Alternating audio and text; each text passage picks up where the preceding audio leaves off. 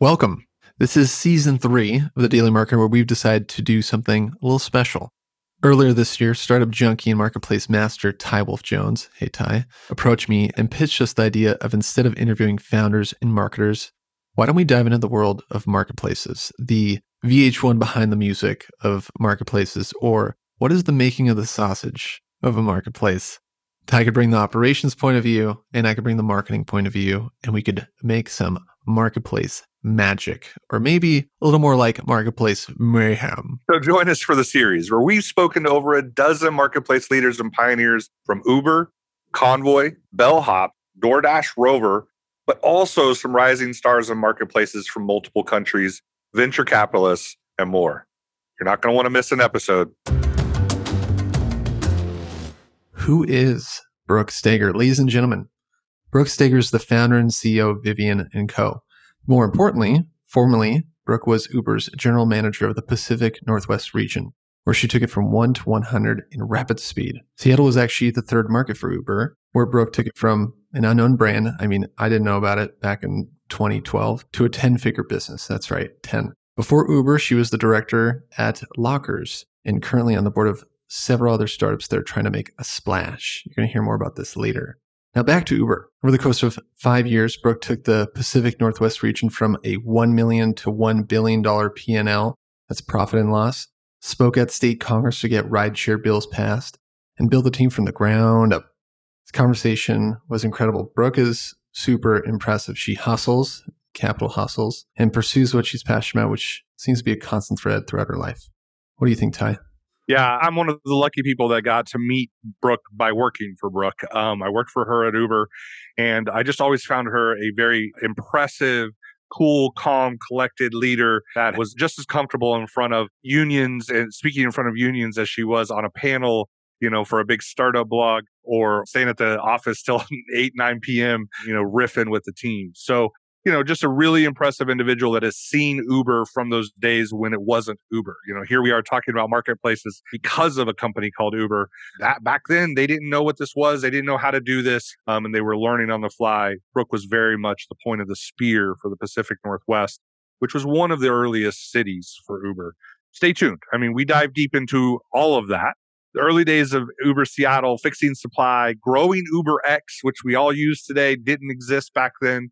Sacrifices of scaling, marketing to a new community of drivers, a new business culture of drivers, experiments, and then even a little bit of life after Uber and what she's doing today.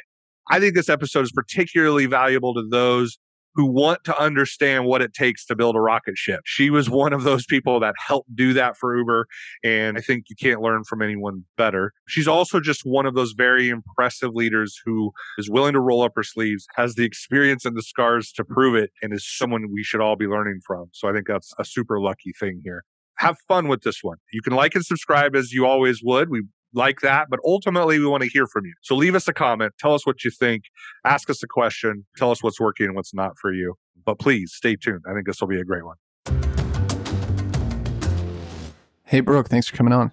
Thank you so much for having me. Yeah, it's really great to have you. Ty and I were talking about, there's a lot of Uber of blank insert word industry, but really this is Uber of Uber, the original physical marketplace. So in honor to have you on the show, we thought we'd actually start off asking you the question, why do you love traveling? Ooh, that's a good, easy first question. I love it. I'm traveling. So I grew up traveling quite a bit with my dad's job and lived overseas. And I think that really just sparked an interest in seeing other cultures, seeing other religions, just scapes and topographies are so important to me. I also am I love oceans and I love diving. And so being able to access different reefs and beaches throughout the world is pretty amazing. So I could travel pretty much every day, all day long for the rest of my life, and not get bored. And there's always something new that goes onto your bucket list after you take a trip. So it's a never ending joy. Yeah, it's kind of perpetuating. What are some interesting places you've been to? I saw you've been to Istanbul. You took a year-long travel trip. Like, how many countries have you traveled to? I mean, I don't know exactly the number of countries, but dozens for sure. And I haven't made it down to Antarctica yet. I get a little bit seasick, so I maybe someday. But I think the coolest trip that we took more recently, and in that year post Uber, like my sabbatical time, we went to this place called Mosul in Indonesia, which is a dive resort, and this couple had kind of taken over this island with an agreement by the local people, and they created this no touch, no take zone, Hmm. and no fish. And it's now one of the most biodiverse reefs in the Oh, entire wow. world. And they are preserving hundreds of thousands of acres of reef. And so studies go on there. Wow. It's the most amazing diving I've ever seen. It's definitely a bucket list. It takes days to get there, but it was by far one of the most like inspirational places, just what this couple did and what they've gone through. And then also just speaking to what two people can actually achieve in their lifetime. They've reached this harmony with the local people, because now outside of the protected zone, they're getting much more fish. And then they have rangers that are protecting against poachers coming in. And so you're just seeing these species that were greatly impacted by the overfishing and the illegal fishing coming back, and then tourism booming, which is just really exciting. So that was definitely like my favorite spot, and that I've been to. It sounds like sustainable traveling and it being sustainable and non-impactful is something that could be important to you when you are traveling. Definitely, I think I would rather not stay in a big resort. That's part of a large chain. Like I like to research resorts to figure out, or hotels or boutique hotels or homestays, to understand like how they're integrating with both the environment and with the local people. And unfortunately, airplane travel is probably not that sustainable, but still, I'm It's still true. getting on up. I'm not like getting on boats to get across the Pacific, right? So, I'm probably making some like choices that have some environmental impacts, but at least try really hard to find places to, um, you know, give my money to that help preserve or improve the local population and the environment. Yeah. And how come you think why is that important to you in traveling? Yeah, I mean, I think it's important just in life. We know obviously climate change is like a huge concern for the world. And I think the world feels it's also much smaller than it maybe felt 50 years ago. Obviously, I wasn't quite alive then, but I think as we have to be good citizens, right? We live in a global world, and it's critical that we understand our footprint, whether it's in the choices that you make day to day or your choices in traveling. You mentioned scuba diving. So after coral starts bleaching, can it regenerate and come back? I had this debate with someone in Hawaii, and he was certain that they could regenerate, but the documentary that I saw, it said once it bleached and then it turned it was a tipping point. It couldn't turn back. I don't know. I mean, I am not a marine biologist, though I think I did want to be one, like everyone at some point in their life. So I don't know like the scientific answer to that. I do. I mean, coral can regrow, but I don't know. I'm pretty sure once it's bleached, it is dead, right? So a coral is a creature, it's alive, and so once it's bleached, like that's dead. Like that coral is not going to come back. That being said, I have no idea if new coral can come in and grow over a bleached coral bed. They will sink ships in order to help promote coral growth. Hmm. So there are ways that you can help promote the regrowth of corals. But so I guess maybe the answer is both. Now I'm going to have to research it after this. But I don't think you can revive once coral is dead. It's not coming back to life, but you can grow new coral. It just takes a very, very long time. Yeah. Because it's a living organism that's using the coral as kind of like a skeleton, Yeah. right? Yeah. And so once it's dead, It's you know, left, you could say. Yeah. yeah. Yeah. to a different life. So I noticed in a past life you were a travel writer. How did that come to be?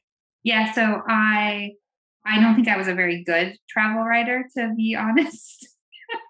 I'm much more of like I have a bit of more of a science background, but I, after I graduated from college, I moved to Mexico just kind of on a whim and down to Puerto Vallarta. And one of the jobs I had while I was down there is I wrote for a company called Nile Guide. It was like a scrappy startup. I don't think they're around anymore, but was their local, kind of like their local expert, and wrote their Puerto Vallarta content for them. And then this is probably not on my resume, but I did work for Off and Away, which was a luxury hotel auction site.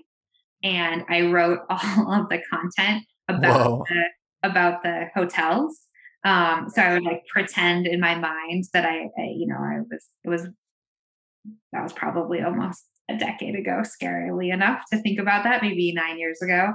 I had never stayed in a 5-star hotel in my life. And so I think I just like pretended like I went there and I wrote all the content for those auctions and for the rooms. What's it like staying in a 5-star resort or hotel? Now I've done a couple. Like, my opinion on travel is, like I said, obviously it's impact, right, on the community. What if it is a chain? Is it a small chain, and kind of what they give back? My personal take is like either go all the way and go super luxe on some of that stuff, or just go for a really like all your needs met. It's clean and it has, a comfortable bed and good AC if it's a really hot location or in a nice spot. But that's kind of my take on luxury or what kind of hotel to get into. Nice. I like it. Jumping a little further back, we were looking at your resume and saying, "What is Ohm Gaming?" Oh And yeah. you have Oh an wow. inception story about that. I No one's asked me about that in a really long time. But so when I was, oh my gosh, I mean, I was in college at that time. I had a then boyfriend who would stay up all night playing video games, and of course, I would get mad. I think like any 19-year-old girlfriend does. Yeah. But one day he came to me and he's like, "Brooke, we can sell items." So he was playing Diablo 2, and which any big gamers out there will know what that is. And we realized that we could sell the items that he was finding in the game on eBay. So like a virtual item. And actually this concept is it's pretty typical now. Like, I mean, Right. every game is now a freemium game, but Ohm Gaming was really like freemium gaming before Sony or Blizzard actually put anything in games. So we were just the freemium producer. So we would sell items. Eventually we started selling leveling services for World of Warcraft. And we actually had an office in Xiamen, China, where the labor was actually done. So at first it was us playing the video games and like finding items or selling credits or whatever game we were currently into. But eventually then we just became the middlemen. So I like learned how to code a website. It was terrible. And became like the customer service and also the kind of the money handler, like the finance side of it. And then the playing was actually done by people in an office in China. Wow. Yeah, it was crazy. It was mind blowing to me that people would spend so much money on video games. And then I kind of kick myself because I should have then developed my own video games that for things, because it turns out that's a really fantastic, Huge. a It's fantastic still thing, well, for better or worse. I don't know. right. I personally wish that you could just like buy a video game and then not be charged anything more to access content. But I think that ship has now sailed, and I sadly might have been a part of helping that happen in a weird Yeah. way. It's the normal process today. There's lots of extra buying inside and outside of the game, right? Yeah, it's terrible. Jumping back forward, so we saw, where does the name Vivian come from in your more recent resume? Yeah, so that's actually my grandma's name on my dad's side. My other grandma was named Marcella, and I was just blessed of having like really great, I feel like, grandmothers. But my Vivian, her name was Vivian Cook. That was her fourth husband's last name. She was a no nonsense woman who just didn't care what anyone thought of her, what anyone said about her. And I think I really appreciate that, especially growing up in the generation that she did, that she was definitely like her own independent woman and didn't take anything from anyone else. And she had some struggles in her life, but she was really a fantastic lady. And so this post Uber, I'm doing advising, consulting, some investment. And so Vivian & Co. is just kind of the entity that I operate that under. Nice. So, can you talk a little bit about maybe some of the companies you're helping to advise, or what you've been excited about over the last couple of years? Yeah, sure. So, there's a lot to be excited about. I think that there's a lot of startups. Obviously now I feel like there's a lot of funding going through, and one local company that I'm super excited about is Sean Akazi's company, Weekdays. I think that the early childhood education space is ripe to be disrupted. There's definitely other players in this, and there's actually been quite a bit of money a few years ago, but I think the model's evolving and figuring out what the right pathway is. And I think there will probably be a number of players that are successful. There's also Otter, which an old Uber colleague of mine, Steven Seiger, just went to. He's their new COO. So there's some like pretty cool companies popping up in the early childhood education space. And Ty, you know this, but we just had a baby, and so I think maybe 6-7 years ago I wouldn't have been as into it. But I really am focused on how critical those first few years of life are. All the studies are showing it's kind of amazing. Like if our son was extremely premature, and so he's actually very high risk for learning disabilities. Luckily, everything's fine as of now, but you never know what will pop up. And we learned from the doctors that if you catch a learning disability, pre-age 5, many of them can be corrected. Not all, obviously. There's some pretty significant. If you have really severe issues, there's nothing that you can do to correct them. But there's definitely like learning, speech, reading, etc. That with intervention, and so that early childhood education, and I think President Biden is also like focused on this as well with his American Families Plan. Like early childhood education, it needs much more focus than it does now, than it has today, and it's so critical to improving the lives of these children and having them be giving back to society. And so I'm excited about that space. I think someone's going to come in and disrupt it. So excited to be helping out Weekdays as an advisor right now. And then I also worked on the energy side with a company called Ledger 8760, and they're more like a B2B platform. But obviously that kind of, I was interested in it because of the environmental side and how critical it is that we know and understand where our power is coming from. That has a huge footprint. The U.S. is still burning coal to feed the grid in some places, which you're just kind of like, what are we doing? Yeah, still. Yeah, it's like, right. It's kind of crazy to think that we have it. There's so many other solutions out there that are so much more green, but we kind of don't talk about or understand where our power is coming from, and neither do large companies. Right. And I think that's what Ledger's focused on, and a few other things as well. It's a pretty complex platform, but definitely the environmental side was my interest in that. So it's been fun, kind of jumping around in different verticals that have nothing to do with transportation. Right, but Weekdays operates like a marketplace, or is a marketplace for the early stuff, right? Or early education and micro learning, micro teaching. Yeah, the micro schools, and they've tested. They've been looking at the 1099 model, but they're also looking at an employee model, and so I think that, to me, that's also super interesting. And obviously, the experience with Uber helps think through some of those issues of controlling quality and mandating certain things. Like, and Uber still faces these problems today, right? We see it in the news all the time. That is a highly managed marketplace, really just a set of employees that you need to have.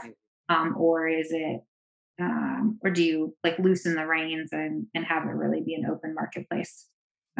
It's interesting, and I think with early childhood education, we're seeing that more control could be better, because quality is so critical, and curriculum, right? Like there's a lot of studies. You're not just driving someone from A to B, right? You're watching their child Yeah. 8 hours. Very skilled work. Yeah, Yeah. definitely. So it's really interesting. It'll be a really interesting evolution to see like what the kind of perfect marketplace looks like for early childhood education. Yeah, I like that. But it's a decent segue. We were jumping in. Obviously, this season is all about marketplace mayhem, as we like to say it. And we started this with this idea of like there are so many marketplaces out there because they kind of took on the Uber of. But you obviously were one of the ones that got to be part of the early days of Uber itself. And so to jump back to that, that love to dig in there a bit about that those early days at Uber. Um, so correct me if I'm wrong, but Seattle was one of the early markets for Uber. Is that correct? Yeah, I believe it was the third city. Third city for Uber. And so, I'd love to hear a little bit about the early days. I know we think of Uber today as the peer-to-peer, but it didn't start that way. When you joined as the GM of Uber Seattle, what did it look like? What were you guys focused on? How were you thinking about building this business? Yeah, I mean, when I joined, there were two people in the office. So there were two employees in the Seattle office. We had just moved into this like basement up on Capitol Hill. And there was only Black Car. And I think Lyft had launched in San Francisco. So obviously there was a big discussion around peer-to-peer. And that's really what I would like. Uber Black in Seattle already existed. I was the second GM and came in. I was coming in to figure out how to scale, right? Black Car. There was only so much you could do with Black Car. And especially in a city like Seattle, we're not a fancy city. There wasn't a lot of like really expensive, beautiful town cars, or now it's like beautiful Audis or Mercedes, right? But those just don't exist here. And it's also not that environmental to drive a car that gets 10 miles to the gallon all around the city. But it was actually it was an awesome solution because, people experience this in San Francisco too. But my first experience with Uber was before I worked there. It was Halloween, it was late at night. I called Yellow Cab. I had a couple of drinks. I waited on hold for 45 minutes. I finally get to dispatch and they're like, "What's your address?" And I go, because I forgot where I was, and click. They didn't even give me a chance to get my wits together to give the address. And then I remembered, oh, someone told me about Uber. I'm going to try it. And I think I had a BlackBerry at the time, if you guys remember those. And I texted my address in. You used to have text capabilities where you could text a short code. Oh, wow. And you would just literally text the address you were at, and then boom, a car would show up there. And there was no tracking or mapping back in the day. And then too, you would also tell the driver where you were going. And that experience was so magical and so fantastic that I kind of knew I had to work there. So that was really what Uber looked like in Seattle when I joined. And then I was hired to figure out, what UberX would look like. And there was we were exploring kind of regulatory models. So while many people probably don't know this, we really, really tried to find a regulatory solution to launching UberX prior to just kind of going for it.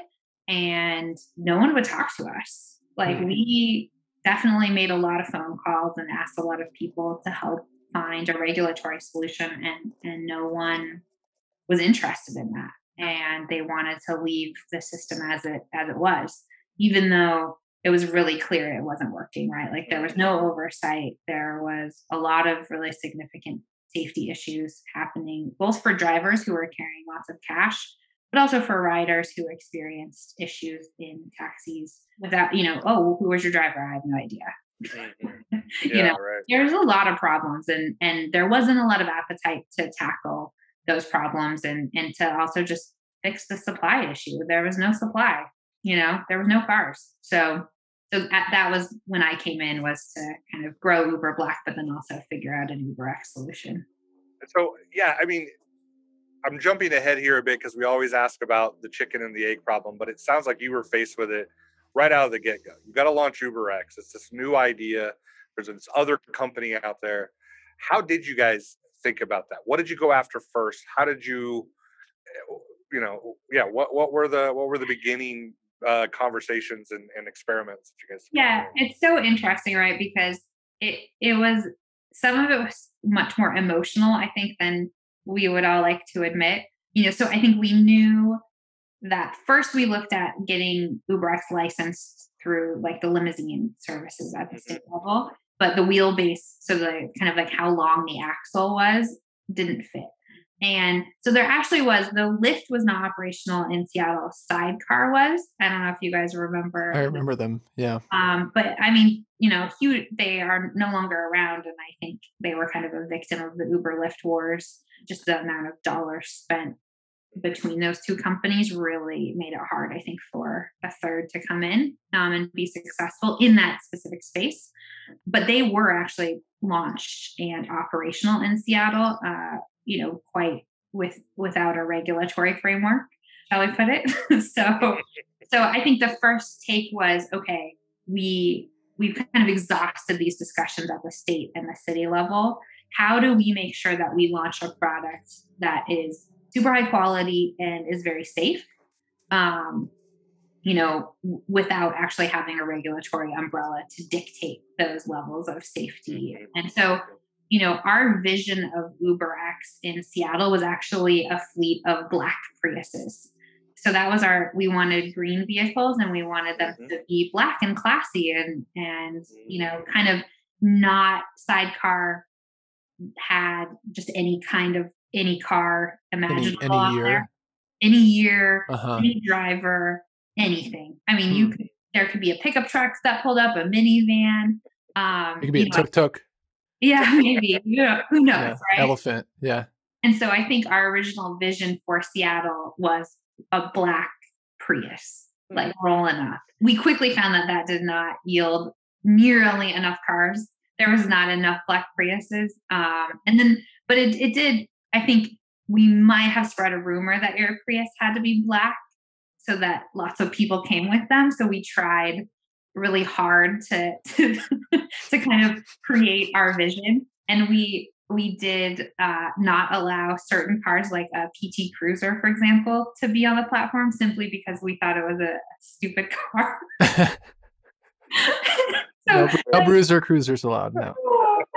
we blocked minivans for a while too, because we were just like, oh no, like we really were trying to keep some of that quality, right? Like the original vision of Uber was that you pulled up, and there were little bottles of water in the car, and the driver opened the door for you, and you didn't have to exchange cash, and it was kind of this magical experience with Black Car. And I think that's really how Uber took off, and we didn't want to lose that with UberX. I mean, I think everyone that's taken UberX today realizes that there's definitely not little bottles of water waiting for you, and the driver is definitely not getting out of their car to open your door. When you have to scale to such degrees, I think you have to abandon some of those sometimes. And but we also did institute background checks from the get go, safety checks. I mean, I literally, we wrote a safety checklist, and I've inspected vehicles, right? Like we just made up a process for vehicle inspections, even though one wasn't required, because we thought that that was important from a safety perspective, right? You don't want to get a car that's all rusted out, and Right. Yeah. I'm also not a licensed mechanic, so maybe we fudged it a little. But You had something. I do think yeah. those are those things that people don't realize today. Like when they talk about Uber, obviously lots of stories out there, good and bad, and they don't realize that there was a lot of attempts from the very beginning to be there. But what I heard one of the things I think I heard you say you didn't have enough supply. So did you have demand coming in? Were people hitting the app or trying it out and you just needed cars? Yeah, I mean, you kind of talk about the chicken and the egg thing, and I think Yeah, yeah. for a marketplace like Uber, one of the biggest problems you have is like imagine you go onto the Uber app and it's your first experience and there's no cars, Mm, right? Like what are the chances you're coming back, right? yeah, yeah. I think that if you are building a market like a Uber type marketplace app, you have to build the supply first and you have to have enough funds to invest in it because then you want the customers to come. And really Uber had such a fantastic, we were so lucky to have that problem that we really didn't think that much about rider marketing, or like the consumer marketing until much later. Of course, there was I would say there was some branding and growth early on from a super grassroots Hmm. way, not necessarily a mega paid super scaled paid Yeah. marketing. But and of course we were always running ads for the consumer, but it was never as challenging as it was to get drivers on the road. Hmm. That was where the big money was going in the early days. And that it was just so critical because you wanted someone to have a good experience and that magic of a car pulling up in just a few minutes that we all take for granted today. Mind you, people get mad. They're like, my Uber took 7 minutes to get to me, right? And you're like, dude, it used to take an hour and a half to get a taxi. Yeah, I exactly. know. So, but That's it, if you could get them on the phone. yeah, Yeah. and they didn't hang up on you. Exactly. So, I think it's so critical to build the supply side. You have to, you have to have that. And that was so much of the focus was getting drivers on the road. And I will give them so much credit. The first drivers that came on the road, even the black car drivers, they did door knocking. I wasn't working for the company at the time, but the first Uber driver in Seattle, Austin Guy, one of the OG Uber, I think she was employee 4. She literally was in Seattle and knocked on this guy's door and just begged him to be on the platform, and he finally agreed. And that's how. I mean, I think it also goes to show that if you're at a startup and you're trying to build supply, yeah, it's okay if your first attempt at building supply doesn't scale, right? I wouldn't focus so much on well, door knocking doesn't scale. That is true.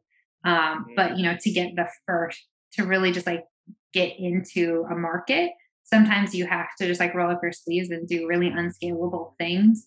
And then you kind of figure out the scale later. Yeah. Yeah, that's what I was going to ask. You said you've got to have the supply.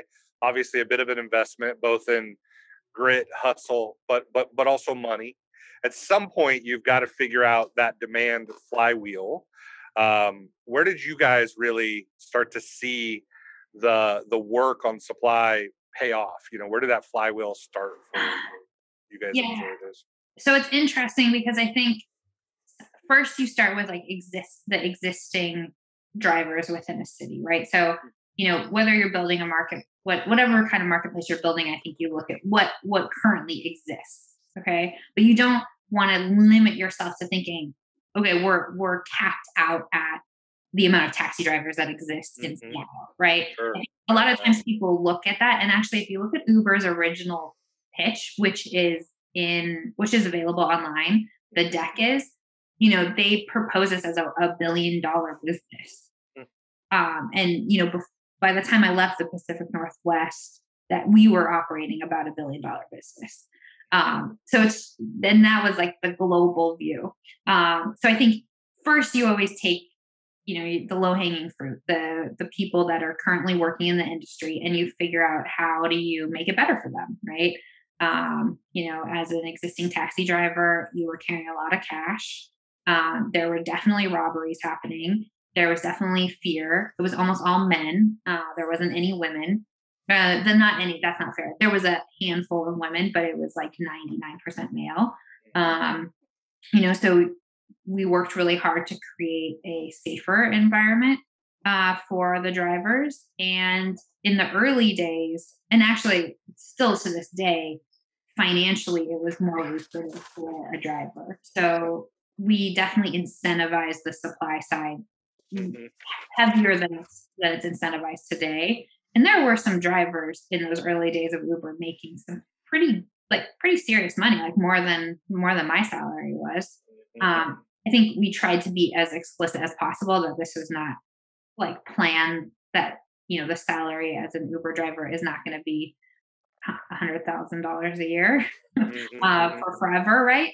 But when you do have really great incentives, the market is kind of amazing, and it will kind of, people come, right? Like if I can like push a few buttons on an app, and actually back in the day we used to do in-person testing for the drivers, just like to make sure that they could answer some basic questions similar to the testing that the city would do for for-hire licenses. So it was like kind of this is the pre-regulation state. So yeah, we just like tried to build that quality, and make sure that they were better off driving on Uber than they were for a taxi. Because remember back in the day too, you had to pay like $400 a week to rent your taxi.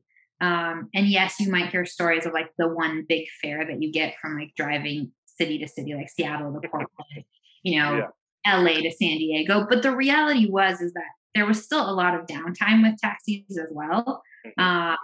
And some people, amortized out were making a couple dollars an hour. And so overall, I think Uber kind of like gave earning access to many more people than taxi did. And they came, right? Like drivers came online.